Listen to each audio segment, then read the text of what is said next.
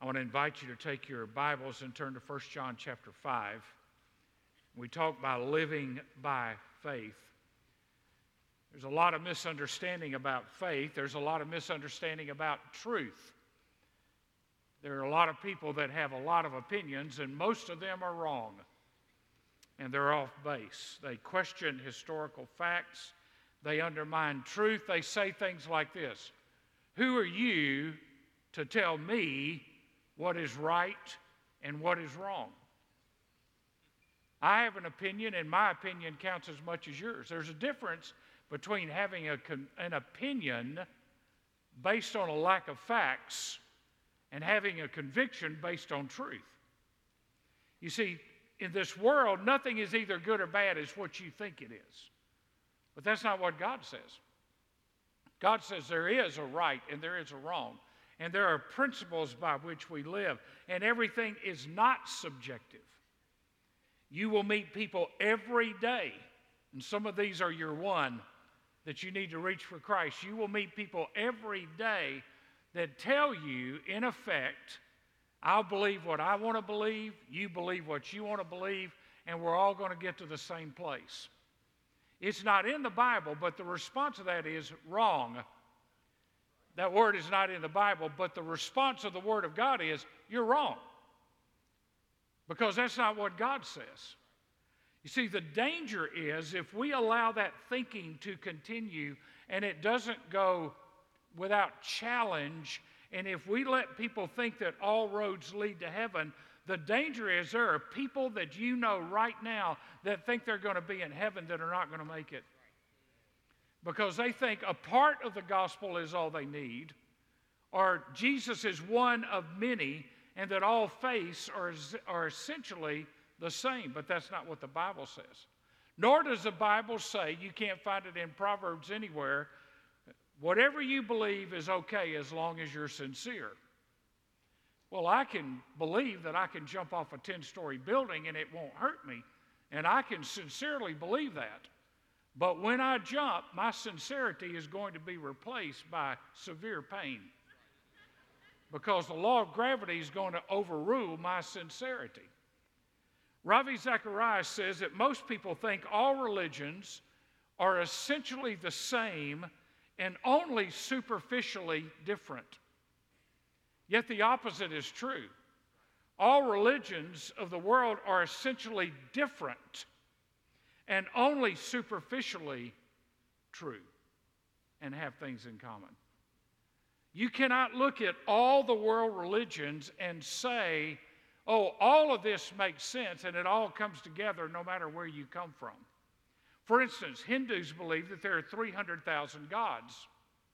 Boy, try to keep up with that in a quiet time. There are only a few, but you respect them all, and man is trapped in this endless cycle of rebirth.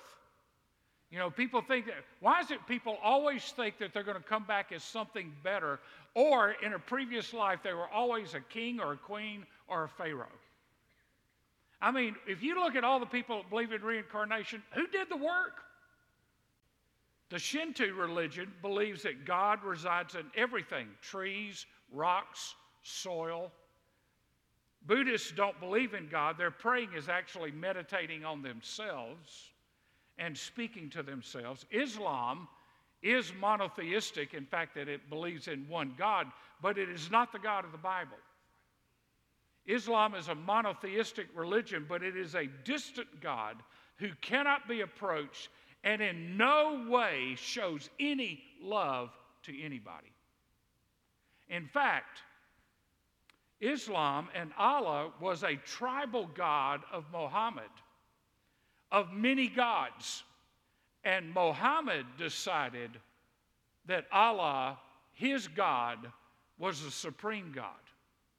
When a man decides who the supreme God is, that man is always wrong, because God has revealed himself as the supreme, one true God. In fact, Erwin Lutzer, the retired pastor of Moody Church, says, if all the religions of the world were equally true, the universe would be a cosmic madhouse.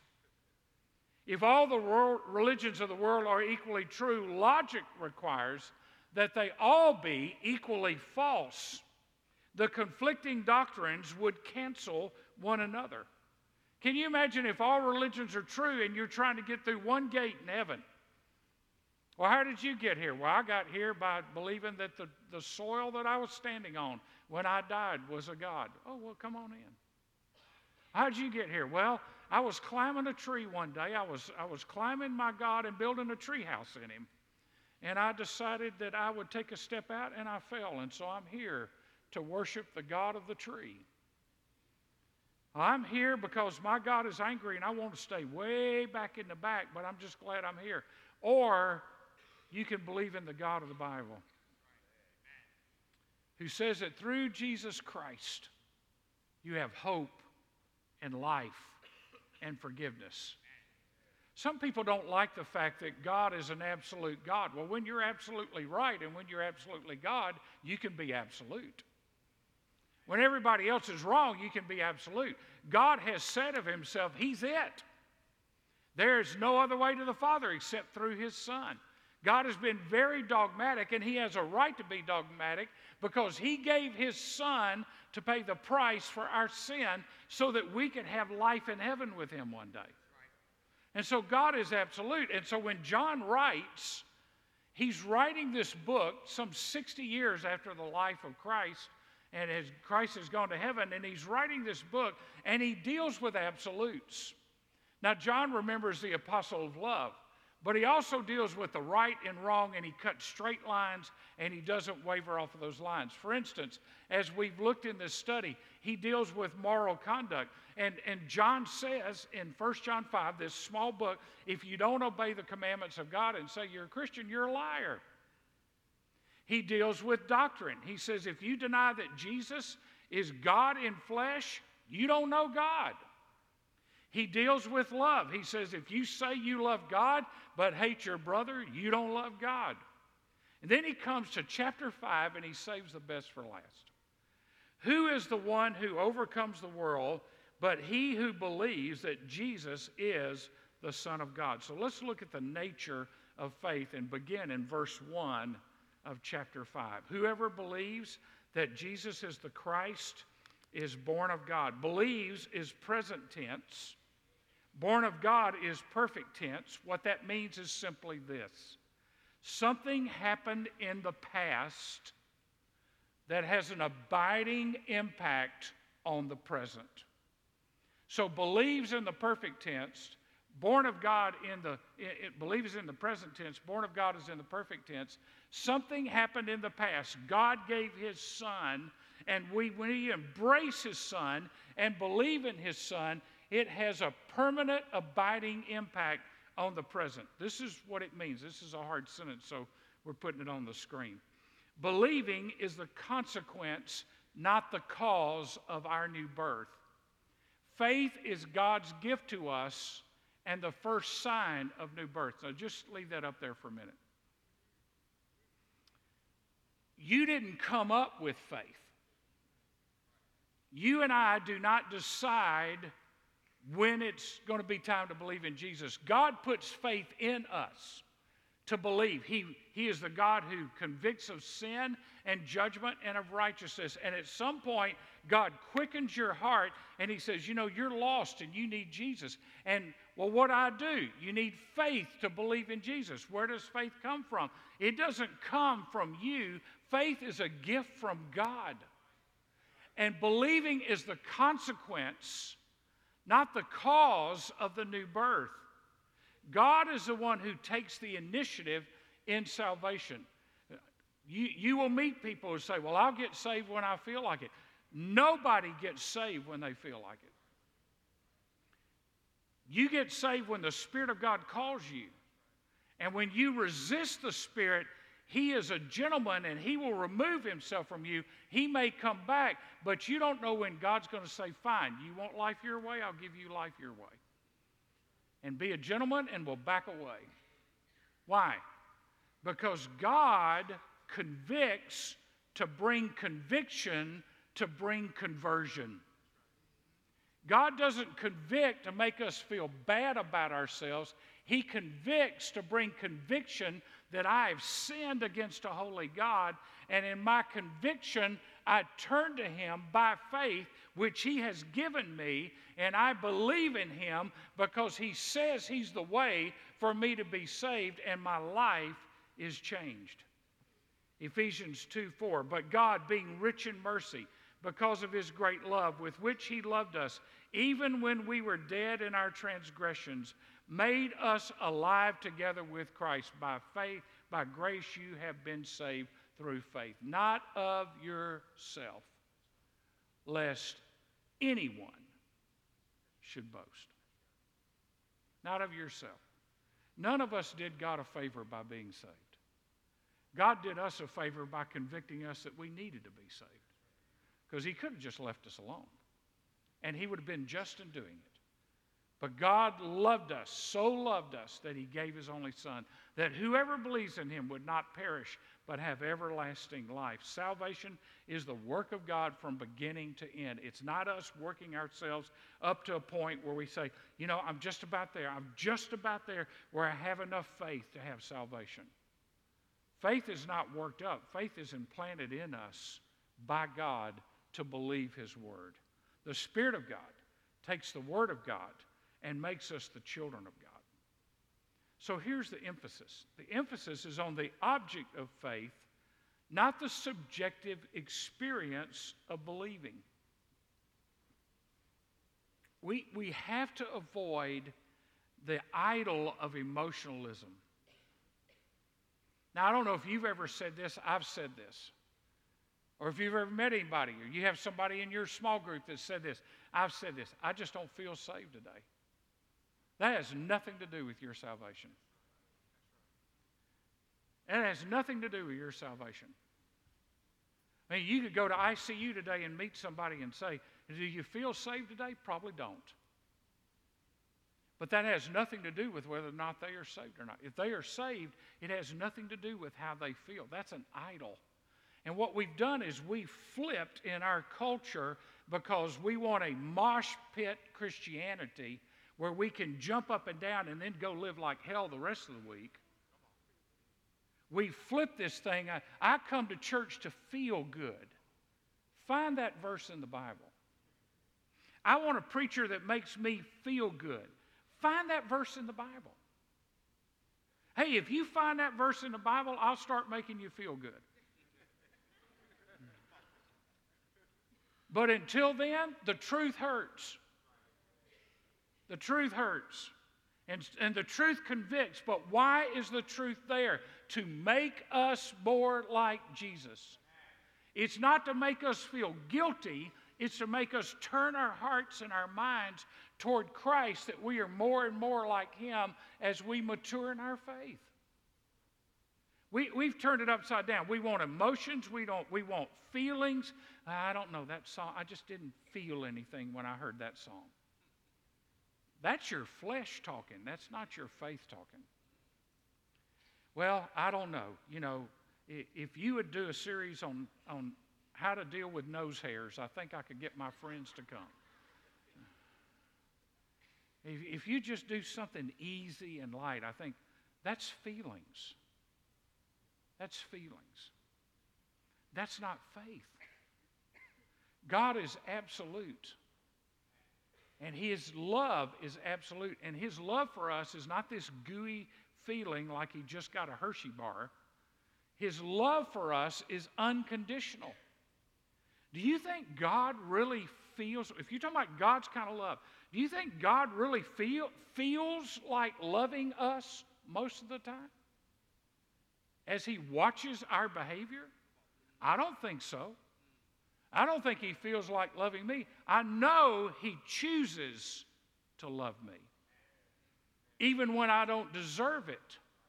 And so don't get caught in the emotionalism of faith and miss the facts of faith and the nature of faith, because when we come to Christ, there are emotions. I mean, I remember, you know, when I came to Christ, my heart was stirred. My emotions were stirred. But I bought the lie of the enemy when those emotions died down, and the enemy started whispering in my ear, you must not have really been saved because you don't feel like you felt a few weeks ago. Now, if you've had that feeling, shake your head this way. You know, I don't feel like I felt that day. I don't feel today like, oh man, there was a month or so ago, I just felt on fire for God, and I don't feel it today. And the devil whispers in your ear, you must not be saved. You must not be saved. God probably doesn't even love you. And he whispers and he works on you and he wears you down. God does not do his deepest work in the shallowest part of our being, and our emotions are shallow. Listen, we can cry over a Hallmark movie and we can cry over a worship song and the tears look the same. Can I tell you, you don't have to watch Hallmark movies. Here's what happened. Guy meets girl, she comes into small town, he comes into small town, they meet each other, they don't like each other, and they don't kiss until the last minute. That's it. That's the plot for all 47,000 Hallmark movies. Every one of them. And you watch them and go, oh. And your wife sits there, doesn't she know he loves her? That's emotionalism. I mean, you cry when your team wins. Some of us have teams that don't win that much. We cry when they win. You cry when your kid finishes their first dance recital. You cry over certain songs. Don't let that be the judge of your faith. Because your faith does not waver based on emotions. It is grounded in the absoluteness of the Word of God. We're all different, and we're not trying to win people to our experiences. Here's one of the dangers in evangelism. We try to get people to have the same experience we had. And so if we can get them to say the same words we said or feel the same thing we felt, we want them to have our experience. But listen, introverts and extroverts are different. You know, encouragers, exhorters, prophets, people are all different. Everybody has a different personality. But everybody comes to faith one way. That's through Christ. But everybody has different experiences in how that happens in their life. With some it happens young, with some it's older, with some it's in a crisis. We're not trying to win people to our experiences. We are seeking to show people that although we are different, we have one thing in common. We come to God by faith. And everybody comes to God that way. The question is not, do I feel saved right now? Nor is the question, do I feel like God loves me right now? Now, here's an image, and some of you have seen this. First time I saw this, Campus Crusade used it years ago about the train, the fact, the faith, the feeling. And I want you to just look at it. This train describes everything you need to understand about a relationship with Christ. The facts. Who is Jesus? What has God said about his Son? What has Jesus done? Is that fact available to all? Yes. Faith. I put my faith in the facts. I may have some feelings, but the feelings are the caboose, not the engine. You can have a train without a caboose, and the caboose doesn't need to drive the train. The train doesn't run by the power of the caboose. The train runs by the power of the engine of the facts. We don't depend on feelings. We place our faith in the trustworthiness of God's Word and what God has said to us. So, the evidence of faith, last part of verse 1, and whoever loves the Father loves the child born of him. Several things here. First of all, faith is demonstrated by love. Faith is demonstrated by love. Now, what did they ask Jesus? Sum it up, Jesus. We've got 10 commandments, and the Pharisees have added hundreds of laws and rules and regulations. Sum it up for us. Jesus said, okay, very simple. Love God with all your heart, soul, mind, and strength, and love your neighbor as yourself. Those sum up the commandments. Love God with all your heart, soul, mind, and strength, and love your neighbor as yourself. Faith is demonstrated by love. Love what? Jesus said it. Love God love your neighbor. Love God, love your neighbor. Here, John ties these together. Look at it. He deals with loving others in chapter 4. Now he ties love and faith together. Whoever loves the Father loves the child born of him. The bottom line is faith that does not lead to love is meaningless. It's just cold, dead religion. I mean, the Pharisees had religion, but they didn't love anybody. They just loved themselves. Love not based on faith is powerless. Now, if you read Paul's writings and John's writings in Ephesians 1:15, Colossians 1:3 and 4, and 1 Thessalonians 1:3, neither Paul nor John view faith and love as optional equipment. It comes standard with the Christian life. The Christian life is a demonstration of faith and love, not of faith without love. Hey, we all know Christians. We all know. At least I know. Maybe you don't. We all know Christians that say they have a lot of faith. They don't love anybody. I mean, they're just mean. They're mean as a devil. I mean, they get up every morning, they drink vinegar, and they eat garlic, just tons of it to keep people away from them. I mean, they don't love anybody. They don't like anybody. They don't love anybody. They don't want to be around anybody. They just want to sit around and just pout, just be mad. You know you're getting that way when you start talking to the television dads. I know none of you ever talk to the television. You know, I can't believe these people. You know, like the television's going, we received that message from you. Faith with love. Faith with love. My heart broke yesterday when I got a text message that 3 young teenage boys were killed in Baltimore, 2 blocks from Tolly Wilgus's church. One of them had been in his youth outreach program. The other one was a cousin of a young boy that was in his church. Hey, you can get all kind of political answers to something like that, but if your heart doesn't break that young boys are losing their lives because of the darkness of this culture, something's wrong. I've never met those 3 boys. I don't know all the circumstances around it, but I know there's a mama somewhere that's crying. And there's a brother or sister somewhere that's hurting. And as Tolly said to me in a text message, this is painful and exhausting, but this is why the church needs to be here. This is painful and it's exhausting, but this is why the church needs to be here. Faith is demonstrated by love. Secondly, faith obeys. Verse 2, by this we know that we love the children of God when we love God and obey His commandments. For this is the love of God, that we keep His commandments, and His commandments are not burdensome. Faith obeys. Faith obeys because it loves God, and if God tells me to do something, it must be in my best interest.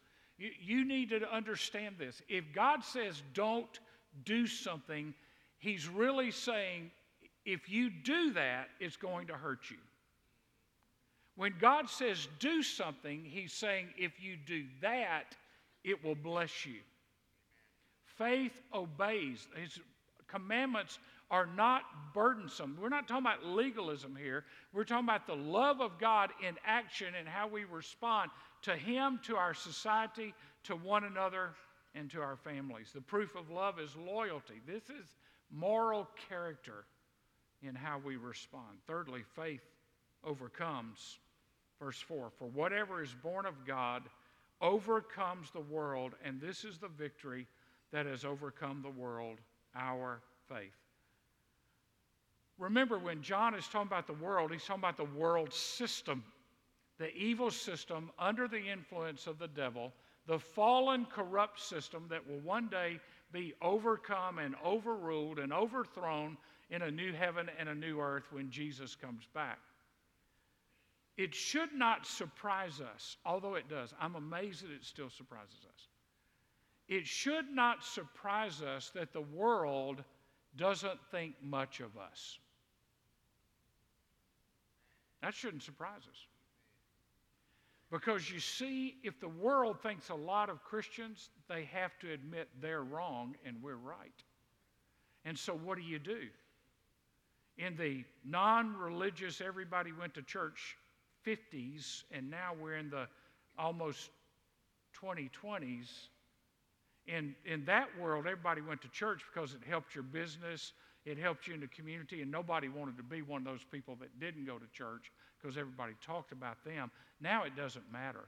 And now we've moved into the persecution of the church and the removal of anything that looks Christian, that is a reminder that there is a God and He is holy and He has standards. And so now we live in a world that is anti-Christian. The Bible Belt is anti-Christian. You get pressure in this world system to back away from your faith, to back away from standing for Jesus, because the world doesn't like it, because if they admit that they see a difference in you, then they have to also admit at the same time that you're right and they're wrong.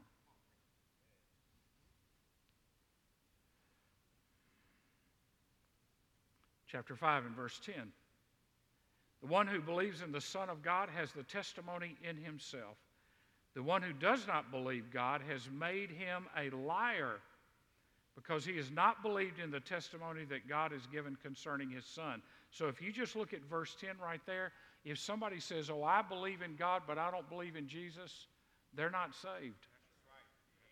That's why the name of Jesus, nobody's offended by God, but everybody's offended by Jesus.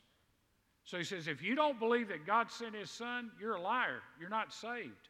Verse 11, and the testimony is this, that God has given us eternal life, and this life is in his Son.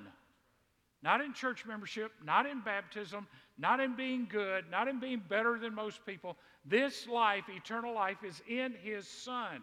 He who has the Son has the life. He who does not have the Son of God does not have the life. Now, Satan has been fighting that since the garden, and he's failed at every turn. I love what Ron Dunn used to say. Ron Dunn used to say, most Christians think that this battle that we're in with the world, this battle is like a football game, and in the end, just before Jesus comes back, we're going to kick a 60-yard field goal, and we're going to win 17-14. Just barely, but we are going to win. He said, this is not a contest. Satan is a defeated foe.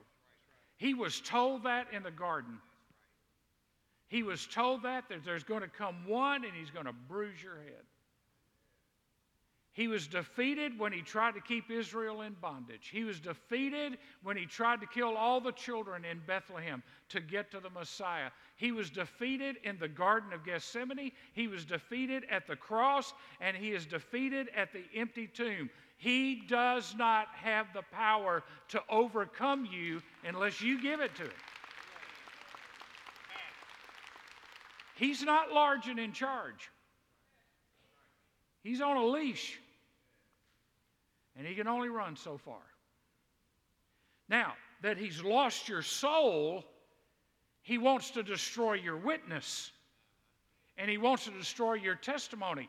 And so the minute you mess up, he goes, see, I wouldn't witness to anybody if I was you, because I guarantee you they know you messed up. Hey, look at your neighbor. We've all messed up. Your neighbor's messed up. You're messed up. I've messed up. But we have, 1 John 2, an advocate with the Father. And your advocate is stronger than your adversary. And he tries to destroy our witness, and he tries to blind the eyes of unbelievers, but he is a defeated foe. 3 times in verses 4 and 5, it says, overcomes the world. The world wants to overwhelm us, but 3 times he says, we've overcome the world. Verse 4, has overcome. Now look at verse 4 for a minute. We're backing up. For whatever is born of God overcomes the world, and this is the victory that has overcome the world, our faith. Has overcome. That's aorist tense. Now, what does that have to do with English? It has to do with this. The aorist tense indicates a victory that has been achieved once and for all. The victory of Jesus over death and hell and the grave at the cross was a once-for-all victory.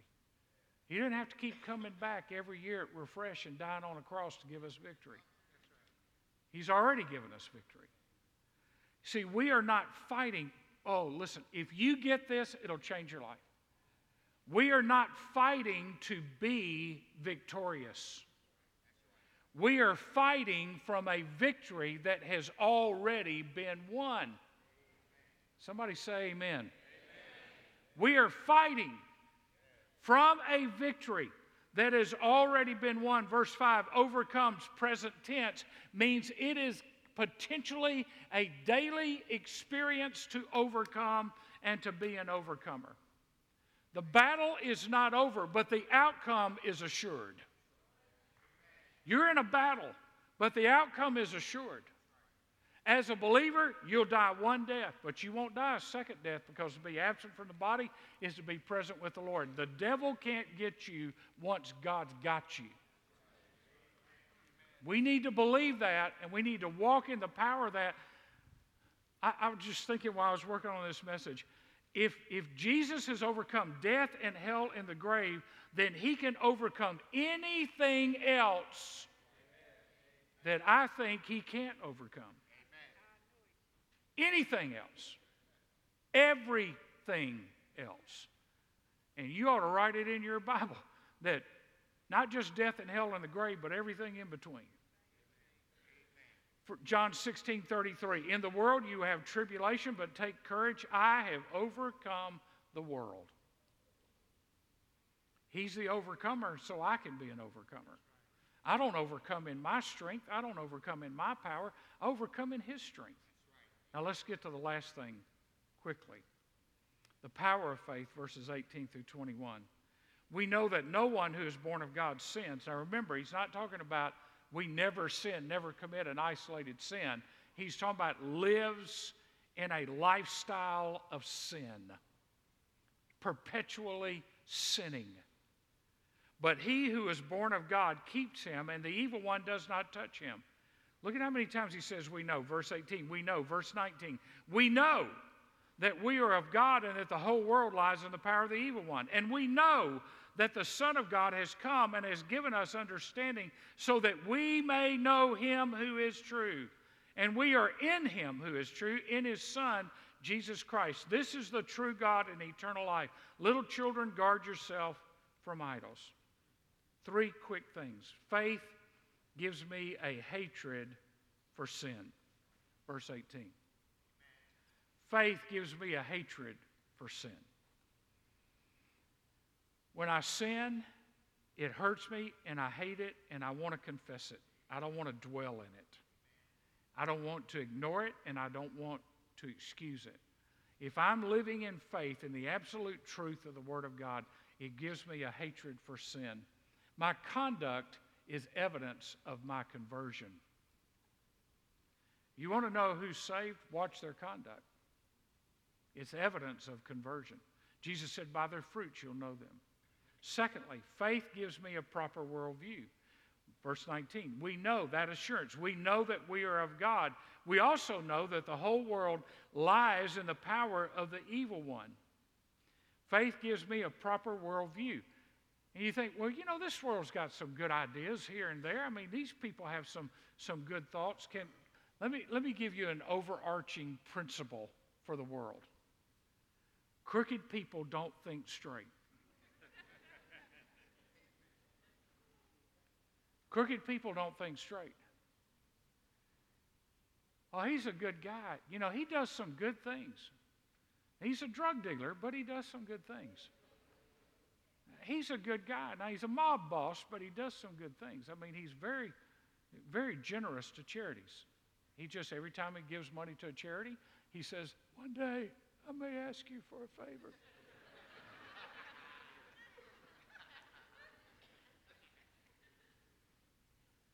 Faith gives me a proper worldview. I look out and I see the world and I realize that in that world there's nothing but death and sorrow. I see people with broken lives. I see families broken apart. I see a community that is in darkness because it refuses to see the light. And I have the right worldview. I love the world the way God loves it, but I don't love it the way I shouldn't love it. Thirdly, faith gives me understanding. Verses 20 and 21. Little children, guard yourself from idols. He just closes abruptly. Have nothing to do with idols. Truth keeps us from lies, and it keeps us from idolatry. In fact, Paul said in 1 Thessalonians 1:9 that a Christian is one who has turned to God from idols to serve the living and true God. You know what an idol is?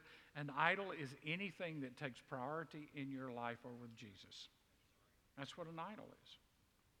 It's anything, it's anyone that takes priority in your life over Jesus. Let me just ask you this question. Knowing that you have a Father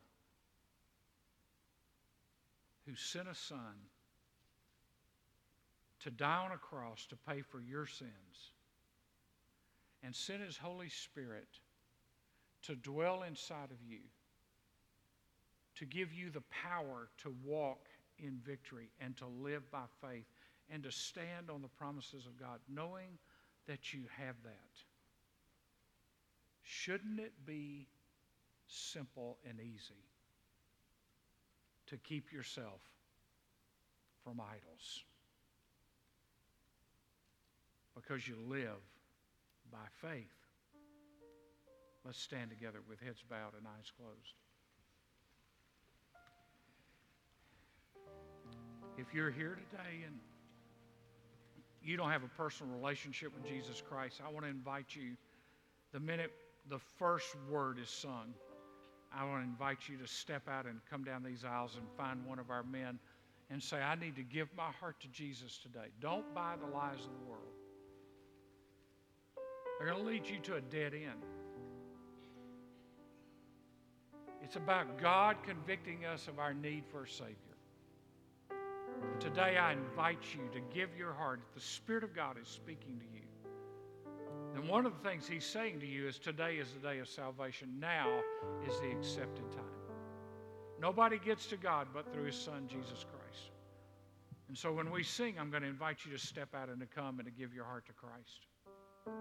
But if you're here today and you may be like a lot of Christians, you're up and down and hot and cold and living on emotionalism instead of living by faith, would you just draw a circle around that seat that you're standing in front of, or come down to this altar and say, God, I am tired of being ruled by my feelings. I want to live by faith. I want to walk by faith. I want to think with a renewed mind. I want to live by your word, not by how I feel at any given moment. So I'm going to pray. They're going to sing. And as they sing, you step out and you do what God has spoken to your heart. Father, in the name of Jesus, I thank you that our faith is not built on feelings but on facts. Truth established thousands of years ago that a Messiah would come, that He would die for our sins, that He would rise again, and that He would come back. Lord, by faith we have put our lives in your hands and believed your truth, that you are the way, the truth, and the life. Bring people to Jesus this morning, I pray. Amen. You come.